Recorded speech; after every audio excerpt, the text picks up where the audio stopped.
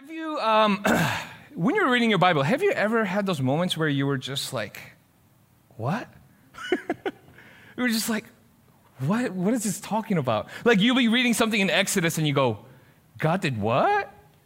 Right? Or you go back to Genesis and you go, who married who? And had kids with who? And it's like a never-ending drama, right? It's like a soap opera of the Bible, and you're just like, oh my goodness, I cannot believe I just read that. And then because you can't believe you just read that, what do? You go back 2 chapters, and you have to read it from the beginning again and to understand it. Even if you get to the point where you stopped, you're like, I still don't get it. I still don't get it. And you read it 5 times, and you're like, I don't get it. I've been reading the Bible for a long time now, and even today, I'm just like, God, I don't get this passage. What does this mean? Why are you saying this, and why are you doing this, right? And you just go, I don't get it. I don't get why God had to destroy a whole town for one person, or I don't get why, this person had to marry this person, or I don't get why the Israelites just couldn't stay away from the golden calf. Why? Right? Why couldn't you just stay away? Or I don't get why God had to wipe out all humanity. Why? So for the next few weeks, hold on to your seats here and online, because we're going to go through this Bible and we're going to try to understand the what do you call it? This series, and to understand the meaning behind why we don't get the things that we don't get when we read the Bible. So before we go on, I want to give you our theme verse for this whole series, and make sure that we're all on the same page. It comes from 2 Timothy 3:16. It says this: all scripture is God-breathed and is useful for teaching, rebuking, correcting, and training in righteousness, so that the servant of God may be thoroughly equipped for every good work. Let me give you a little background why Paul wrote this to Timothy, okay? When Paul wrote this, Paul was not in a good place. In 2 Timothy, Paul was definitely not in a good place, okay? He was imprisoned for the second time, and he was basically waiting to be martyred. This is Paul's situation right now when we're reading this, all right? And he even says in 2 Timothy 4:6 that he's saying, my time has come. And even in this certain death, Paul, I don't know how he does it, but he's still preparing Timothy to be the next carrier of the torch of the gospel of Jesus. And in chapter 1, and we'll just briefly go over this, but in chapter 1 of Timothy, Paul writes that few church members are abandoning God and following false teachings. And in chapter 2, Paul encourages Timothy to endure the hardships of opposition, the disappointments of seeing his friends falling away from their faith. And he's encouraging Timothy to say, hey, remain faithful in Jesus. Paul encourages Timothy to be an unashamed steward of the gospel. Then in chapter 3, Paul says that difficult times will come. Let me read this for us. It comes from 2 Timothy 3, 1-5. But realize this, that in the last days, difficult times will come. For men will be lovers of self, lovers of money, boastful, arrogant, revilers, disobedient to parents, ungrateful, unholy, unloving, irreconcilable, malicious, gossip, without self-control, brutal, haters of good. He's not done yet. Treacherous, reckless, conceited, lovers of pleasure rather than lovers of God, holding to a form of godliness, although they have denied its power. Avoid such men as these. Are we sure that Paul is writing 2,000 years ago? Are we sure that he's writing 2,000 years ago? Because it feels like to me that he's writing to us today. Paul continues to write to Timothy that people will, okay, not may, they will persecute anybody who tries to live a godly way to follow Jesus. Then finally, Paul writes these words in verse 16 and 17. All scripture is God-breathed. Paul is saying because scripture is this scripture, God breathed into it, it is essential for teaching people, correcting people, rebuking people of sin, right? Training people in righteousness. This very word breathed by God and written by man is what equips you and I to do the good work. And this theme verse that we're reading, it's not for us to say, amen, that's a really good verse. It's not a passive verse. It's actually an active verse where we need to take action. We need to study the word. We need to read the word so that you and I could be equipped to share the hope of Jesus Christ to those around us. That's what this word is for. That's what this theme verse is all about. It's an active verse. So understand this. Every single word in this book is God-breathed. Okay, let me for all of you studious people out there, let me give you some Greek and Hebrew words for this, okay? God-breathed in Greek is called theopneustos. Okay, theopneustos. I know it's a lot hard to say. Theopneustos, all right? And in Hebrew, God-breathed is naphach. All right? And so when we have these words, these words, God-breathed, is related, meaning both words are related. And this word that God breathed was also used all the way back in Genesis when God breathed life into Adam. This word that we're using here in 2 Timothy is the same word that God breathed life into Adam to come to life. That same breath is used to describe how this word came to be and to be written by man. See, when God breathes, everything comes to life. Everything comes to life. Even our dead selves that we have. Thus, making this word that we read a very living and active word, just as it's in Hebrews 4:12. It's living and active. It's not dead. It's living and active because God breathed into it. Now, without getting into too much detail, you have to understand this. Not every single word in this book is like dictated by God. Meaning like, God wasn't like, okay, John, it's time to write the Gospel of John. All right, sit down and get your pen and paper out. All right, and God's like, all right, in the beginning. And John goes, in the beginning. Right, and God goes, was the Word? And John goes, was the Word? And God goes, and the Word was God. And he was in the beginning with God. And John goes, the Word was God. Can you repeat the second part again? Like it didn't work like that, you know? It didn't work like it's a God divinely influenced the human authors of the scriptures in such a way that the words that they wrote were the very heartbeat of God. It's the very heartbeat of God. And that's the beautiful thing about the scriptures, isn't it? And that's the beautiful thing about this Bible that we have, because every book in here has a different personality, different narrative, yet it's the same Jesus in it.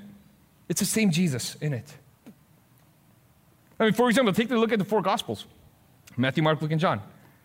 4 different people wrote it, 4 different narratives, 4 different personalities, yet who is it about? It's about Jesus. It's about Jesus. And yes, for those of you wondering, even the genealogy, okay? Even the genealogy, yes, if you think that the genealogy is boring, here's why it's important. Because the genealogy points to Jesus. It's not that boring. It's just names of people. Just don't fall asleep when you read it, you know? This whole book is about Jesus. And here's the thing. We're really good at understanding that the New Testament is living and active in our lives. We're really good at that. We're like, yes, I understand that. But there's no way that sometimes we can understand. It's like, how can the Old Testament be living and active? How? And we don't just skip the Old Testament because we think it's boring or hard to read. Sometimes it is, but it goes beyond that. And I think the truth is, when we read the Old Testament, I think it frustrates us. I think it angers us. Why? Because it really does paint a picture of God's wrath. It paints a picture of God's wrath that we weren't prepared for. We're like, why would God do that? And so like I said in the beginning, we read some of these Old Testament stories and you're just baffled that God would do that, right? And God would unleash his wrath like that. So today, we're going to read some stories about God's wrath and how he unleashes his wrath amongst the people of just his creation. And just a warning before we dive in, when we read the Old Testament, we tend to have a fiction veil over our eyes. Just a reminder that these stories in the Bible are real and it actually happened. All right, these aren't just like stories like Little Red Riding Hood, okay? This is actually a historical context of it's historical events of what happened. So let's remove those fiction veils that we have and let's read this. You guys ready? All right. First, Genesis 6:17. Everybody knows this story. Behold, even I am bringing the flood of water upon the earth to destroy all flesh. in which is the breath of life from under heaven, everything that is on earth shall perish. Who knows what this story is about? Yes, everybody should raise their hands and be like, this is about the flood, right? This is about the water just consuming the earth. And the more you read it, you're like, why? Why? Why all human beings? Like, why? God, why? Why would you do that? Why would God do such a thing? All right, let's go to the next one. Genesis 19, 12 through 13. The two men said to Lot, whom else have you here? A son-in-law and your sons and your daughters and whomever you have in the city, bring them out of the place. For we are about to destroy this place, because their outcry has become so great before the Lord, and that the Lord has sent us to destroy it. What is this story about? Sodom and Gomorrah. One of the most infamous stories about God's wrath. Okay, again, you didn't have to grow up in the church to understand about Sodom and Gomorrah, because it's that crazy. So long story short, right? God destroys 2 cities with fire and brimstones. He destroys 2 cities with fire and brimstones with many people in it. And let me give you a little historical background, because I don't think we understand the historical background of Sodom and Gomorrah, okay? Sodom and Gomorrah were 2 cities out of 5 on the eastern side of the Dead Sea. Okay, on the eastern side of the Dead Sea. And the Bible actually talks about these 5 cities in Genesis 13:12, referring as the cities of the valley. The cities of the valley. If you want to, go and look up that, you can definitely do that. And we have this idea that Sodom and Gomorrah were like tiny little cities, right? Because we see pictures of it, and it's like only showing you a little city like this, and we're like, oh yeah, it's probably just a little village or a town. No, it's a city, okay? The archaeologists have found that about 500,000 burial grounds in just one city, all right? And cemeteries and skeletal remains. So you combine those 2 cities together, Sodom and Gomorrah, how many people get approximately? 1 million. Let me give you the context. Just in Mecklenburg County, you and I, we contain about 1.1 million people. And God, with fire and brimstone, destroyed the whole city of Mecklenburg, the whole county of Mecklenburg. Does that change the story narrative a little bit for you? This isn't just like few people that got destroyed. This is like 1 million people got destroyed. Again, we look at this and we know the historical context. We go, what? How could you, God? I thought you were loving. I thought you were compassionate. Now, so far, we've only went over the familiar stories. Okay, let me go over the things that we don't really read about. We just kind of skim over, okay? But trust me, your mind's going to be like, all right? All right, Deuteronomy. Chapter 20, verses 16 through 17. This is God's commandment. I hope you know what that means. Only in the cities of these people that the Lord your God is giving you as an inheritance, you shall not leave alive anything that breathes. What? But you shall utterly destroy them. The Hittites, the Amorites, the Canaanites, the Perizzites, the Hivites, the Jebusites. The Lord your God has commanded you. I'm sorry.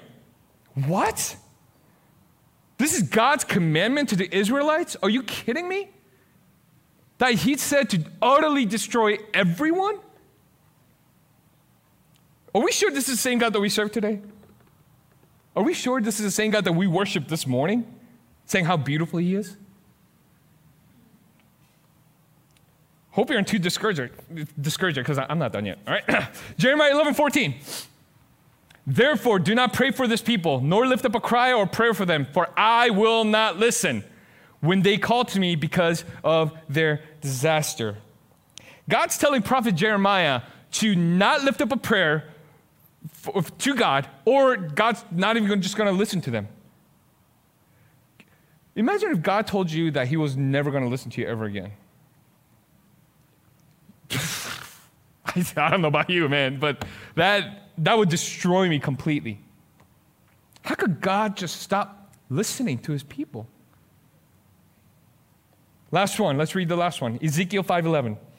So as I live, declares the Lord, surely because you have defiled my sanctuary with all your detestable idols and with all your abominations, therefore I will also withdraw, and my eye will have no pity, and I will not spare. Let me tell you this in today's phrase, okay? Let me make it in the Shin's version. I'm done with you. I don't want anything to do with you anymore. I don't care what happens to you anymore. Your house could burn down. Your family could break apart. I don't care if a nation came to your nation and destroyed your nation. I'm not going to do anything. I have zero pity on you. This is God speaking. This is God speaking. How could God do this? And I can't, and on top of that, I can't get into all of it, but all the battles, all the blood and gore that happens from Joshua to 2 Kings, and that's a pretty hefty chunk of the Bible, right? I mean, that chunk of the Bible makes John Wick movies and Rambo movies look like Disney movies. I'm telling you. I mean, it's blood and gore, and you're just going, why and how could God do this? Anyone just discouraged it? Because as I was preparing this message, I'm going, God, why and how? I know, I understand that this word is living and active, but I just can't get myself to understand it. Because how is that living and active in our lives? Because that's the question, right? How is it living and active in our lives? So what now? Do we just get frustrated and angry and confused and just close our Bibles and be done with it? Because we can't understand it and never bother with it again? Do we just forget that these historical stories are not in the Bible? Because they're in the Bible. And if we were to be honest with ourselves, and I mean truly honest, we don't put this God-breathed, God-inspired, living and active word away because we don't want to hear about it. Okay? It's not that we don't want to hear about these things. Not because it's bloody and gory, not because it's like, it's so boring. It's not that. I think we put it away because we don't want to know that side of God. We don't want to know that side of God. Because for so long that we put God in this little box that we have in our own comprehension, that we concluded that God is loving and caring and compassionate, and that is the way He should be, and that's the God I serve, we're basically telling God who He should be. We put the word away because we don't want to be associated with the whole God, the judgment God, the destroying God, the wrathful God, the vengeful God. See, we don't have a problem with the story. We have a problem with the author. We have a problem that He is God. We have a problem that He is God. The fact that He is God and He can do whatever He wants, we got a problem with that, don't we? And that's where we draw the line and say, I don't want any more of it. I'm done with it because I can't believe God did that. Well, He's God, right? You see, this I don't get it statement has an underlying issue. This how in the world could God do that? Statement has an underlying issue of not knowing who God is. And the question that we've been asking this whole time when we're reading those stories is, how could God do these things? And I have asked that question so many times myself, but here's a real and hard question. How could God, the creator of all human beings, or creator of all things, the author and the finisher of our faith, the Lion of Judah, how could God not do those things? How could God not do those things? He can do these things because He is God.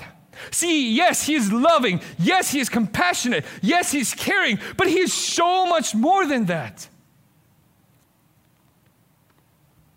He is a God who cannot be contained in our own comprehension. He is a God who cannot be understood by our own understanding. See, He is a God who cannot be controlled by our own desire to control. He is a God who cannot be commanded because of our own selfishness over what we want to see. See, the creator, the author of life, the perfect of our, the finisher and the perfect of our faith, the Lion of Judah, Yahweh, the Ancient of Days, everlasting Father, great I am. He is, and He is the I am. See, He is omniscient, He is omnipotent, He is omnipresent, He is self-sufficient, He is self-existent. His existence is not, and He's doing is not dependent on you or I. It's not. Because He is God, he is the I am. See, Revelation 1:8 says this, that he is the Alpha and the Omega. If you don't know what that means, from the beginning and the end. Who is and was and who is to come. So who are we? Who are we? Just a creation of God. To tell God who he should be. Who are we? And that's the hard truth to hear. It really is. That's the hard truth to hear, but it's so necessary for us to hear it. Because guess what? We cannot pick and choose which side of God we want to serve. We cannot choose to only serve the loving, the compassionate, the caring side of God, the forgiving side of God, the creating side of God. If we have decided to live our lives for God, if we have decided to serve him and honor him and glorify him, that means that we also serve a destroying, a judging, and even a damning God. And that is the hard truth. And that nobody likes to hear that. And you're probably sitting in your seats going, what? Because we can't choose which God we want to serve because he is a whole God. See, two go hand in hand. And here's why, brothers and sisters. Because God's wrath is his love in action for us. God's wrath is his love in action for us.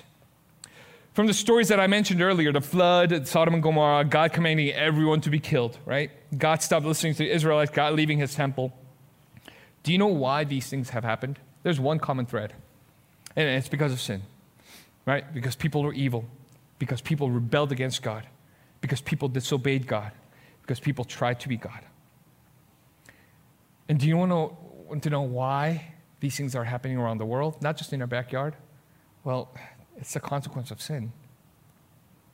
That's the truth to it. And that's the only truth. It's because of sin. It's his wrath. Is his love in action for us. So the question that we need to answer today, or try to understand today, and that remains, is how. Right? How is any of this, any of the things that are going on this earth, any of the things that are in this Bible, how is any of this is his action, his love in action for us? Well, let's go back to the stories that we read earlier and see. Genesis 6:11-12. Now the earth was corrupt in the sight of God, and the earth was filled with violence. God looked on the earth, and behold, it was corrupt, for all the flesh had corrupted their way upon the earth. Why did God bring the flood? Because people were corrupt, evil and corrupt. They were violent. It was God's wrath against the very sin that has entered the earth. And God chose to wipe out the earth, well, because he's God. And you're probably wondering, how in the world is his love in action for us? What happened after the flood? God made a covenant with Noah and his descendants. That means you and I, okay? If you haven't caught that by now, okay? Because literally Noah is the only one alive in his family, okay? So you and I are Noah's descendants. That means that he would never destroy, he made a covenant that he would never destroy the earth again, right, with the flood, and gave us a rainbow as a reminder in Genesis 9:11. Furthermore, the most important reason why it was his love in action for us is that God saved that very genealogy to bring Jesus 2,000 years later. Just kind of marinate on that for a second, because we're going to keep going through this. Genesis 19:13. For we're about to destroy this place because their outcry has become so great before the Lord, and the Lord has sent us to destroy it. These two cities were destroyed because sin, because they were evil. They did detestable things. And I don't want to give you the details of what was happening because we have some young audiences in here. Parents, I'll leave that up to you, okay? That's your job for you to go through that story. But the historical event is a reminder for us just how much God hates sin. How much God hates sin. Again, how in the world is this action of God love for us? Who did God save? God saved Lot, didn't he? And here's the lineage of Lot. Lot has 2 sons through his daughters. Again, that's another sermon for another day. Okay? That's another one, okay? We'll say that. He had Moab and Ammon. And these two, both of his sons became a nation, the Ammonites and the Moabites. Okay? And through the Moabites, Ruth was born. And who did Ruth marry? Boaz. Okay, good. All right, you know your Bibles. Yes, all right. So Ruth married Boaz. And through that line, Jesus is born. Again, how is the question that you're asking? Are you sensing a pattern here yet? Without the lineage of Lot, God could have destroyed Lot. He could have. But he saved him. Why? Let's keep going. Deuteronomy 20:17. But you shall utterly destroy them. The Hittites, the Amorites, the Canaanites, and the Perizzites, and the Hivites, and the Jebusites. The Lord God has commanded you. Why would God command this? Well, we have to go to the next verse. So that they might not teach you to do according to their detestable things, which they have done for their gods, so that you would sin against the Lord your God. Because God knew the condition of the Israelites' hearts and told them not to be associated with the other gods, okay? And this is all the way even back in Exodus 23:33. He's saying, don't serve other gods. I mean, how simple is that? So he's reminding them, saying, the Israelites suffered what was called a bandwagon fan syndrome. Is that what we call it? Right? Liking the things that they like the most at the moment that they don't like the thing that they liked. Does that make sense? Right? So they have this syndrome of like, oh, golden calf, I'm going to go over here. Right? Even though God's like, come back. They're like, no, this is better. God knew of that. God knew of that, and he was going to make sure that nothing was going to destroy his people. Now you're probably wondering, what do you mean? And if you haven't guessed it by now, the covenant that was made between Abraham, the Israelites were a chosen nation, a very special people, which who would come through? Jesus would come through. And God was going to make sure nothing was going to taint that line. So he gives a commandment of don't follow other gods because it'll destroy you. Again, are you starting to sense a pattern here? Because the pattern is, God is loving, yes, but he was prepared to make a way for his son to be born and become the Savior of the world. Here's where grace of God shines through. And all of this destruction, okay, that we've just read. God wanted his people to see that his wrath is love in action. See, he didn't do all these things in the Bible because he wanted to push his people away. See, he did these things in the Bible so that his people would come back to him. See, all of the Old Testament is God constantly saying, my children, come back to me. But come back to me, because the things that the world has offered you, it's nothing. It's fruitless. It's empty. But the things that I can give you, it's fulfilling. Come back to me. I am the one who fills you. That's all Old Testament in a nutshell. God loves his creation so much. But when his creation sins and rebels against the Creator and turns away, guess whose heart breaks? Not ours, because we want to do whatever we want. His heart breaks. And because he loves you and I so much, because he loves you and I so much, that his wrath has to take action upon that sin. Because he is just, because he is loving. To draw us away from that sin and bring us closer to him. God's wrath is his love in action for us. Here's the kicker. This very living and active Word of God, this God-breathed Word, it points to Jesus. Every single thing in here. Not just the pointing up to Jesus of who already came and have gone to heaven, but it also points to Jesus who's coming back. Everything in here points to Jesus. And I want you to listen to this next part carefully. That wrath, that same wrath that destroyed the whole humanity with the flood. That same wrath destroyed the two cities, Sodom and Gomorrah, all right? That same wrath, which God is commanding the Israelites to say, destroy everybody. That same wrath that saved the lineage to Jesus. That same wrath that points to Jesus. Guess what? That same wrath was placed on Jesus on that excruciating cross so that you and I could be saved. It's that same wrath. It points to Jesus. So for us to say that God's wrath is too much for us to bear and for too much for us to understand in the Old Testament, yet accepting the wrath of God on Jesus, we're contradicting ourselves. We are contradicting ourselves, and we need to check our hearts. Because that same God in the Old Testament, that same God in the New Testament, the same God today that we worship this morning, raising our hands saying, hallelujah, Jesus, you're beautiful. God, you're beautiful.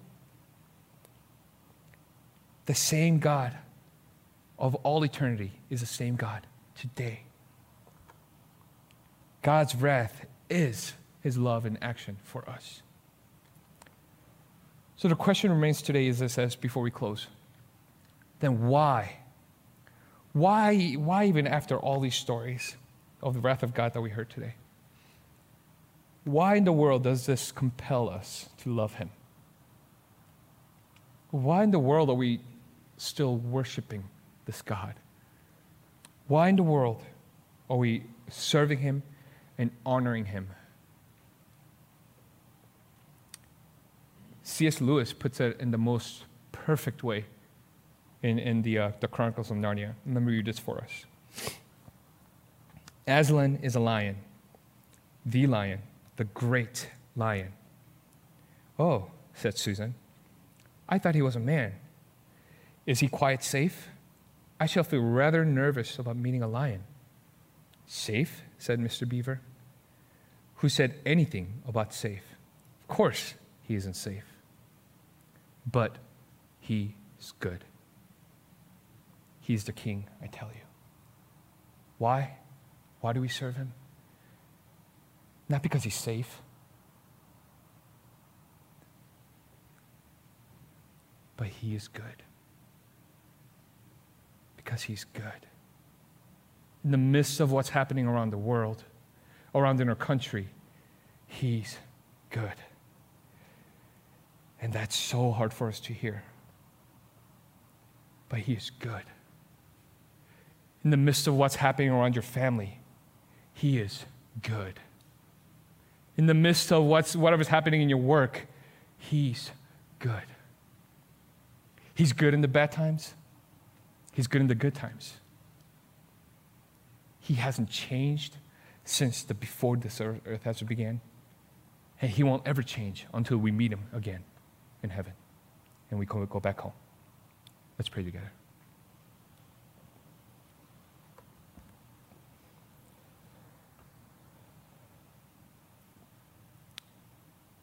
God, we confess to you this morning that we don't understand at all. We confess to you this morning that we don't get it. But there's one thing that we are sure of, God, is that you are good. That you are good.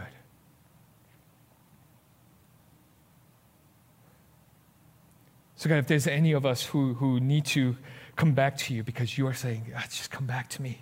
My child, come back to me. God, let us run towards you.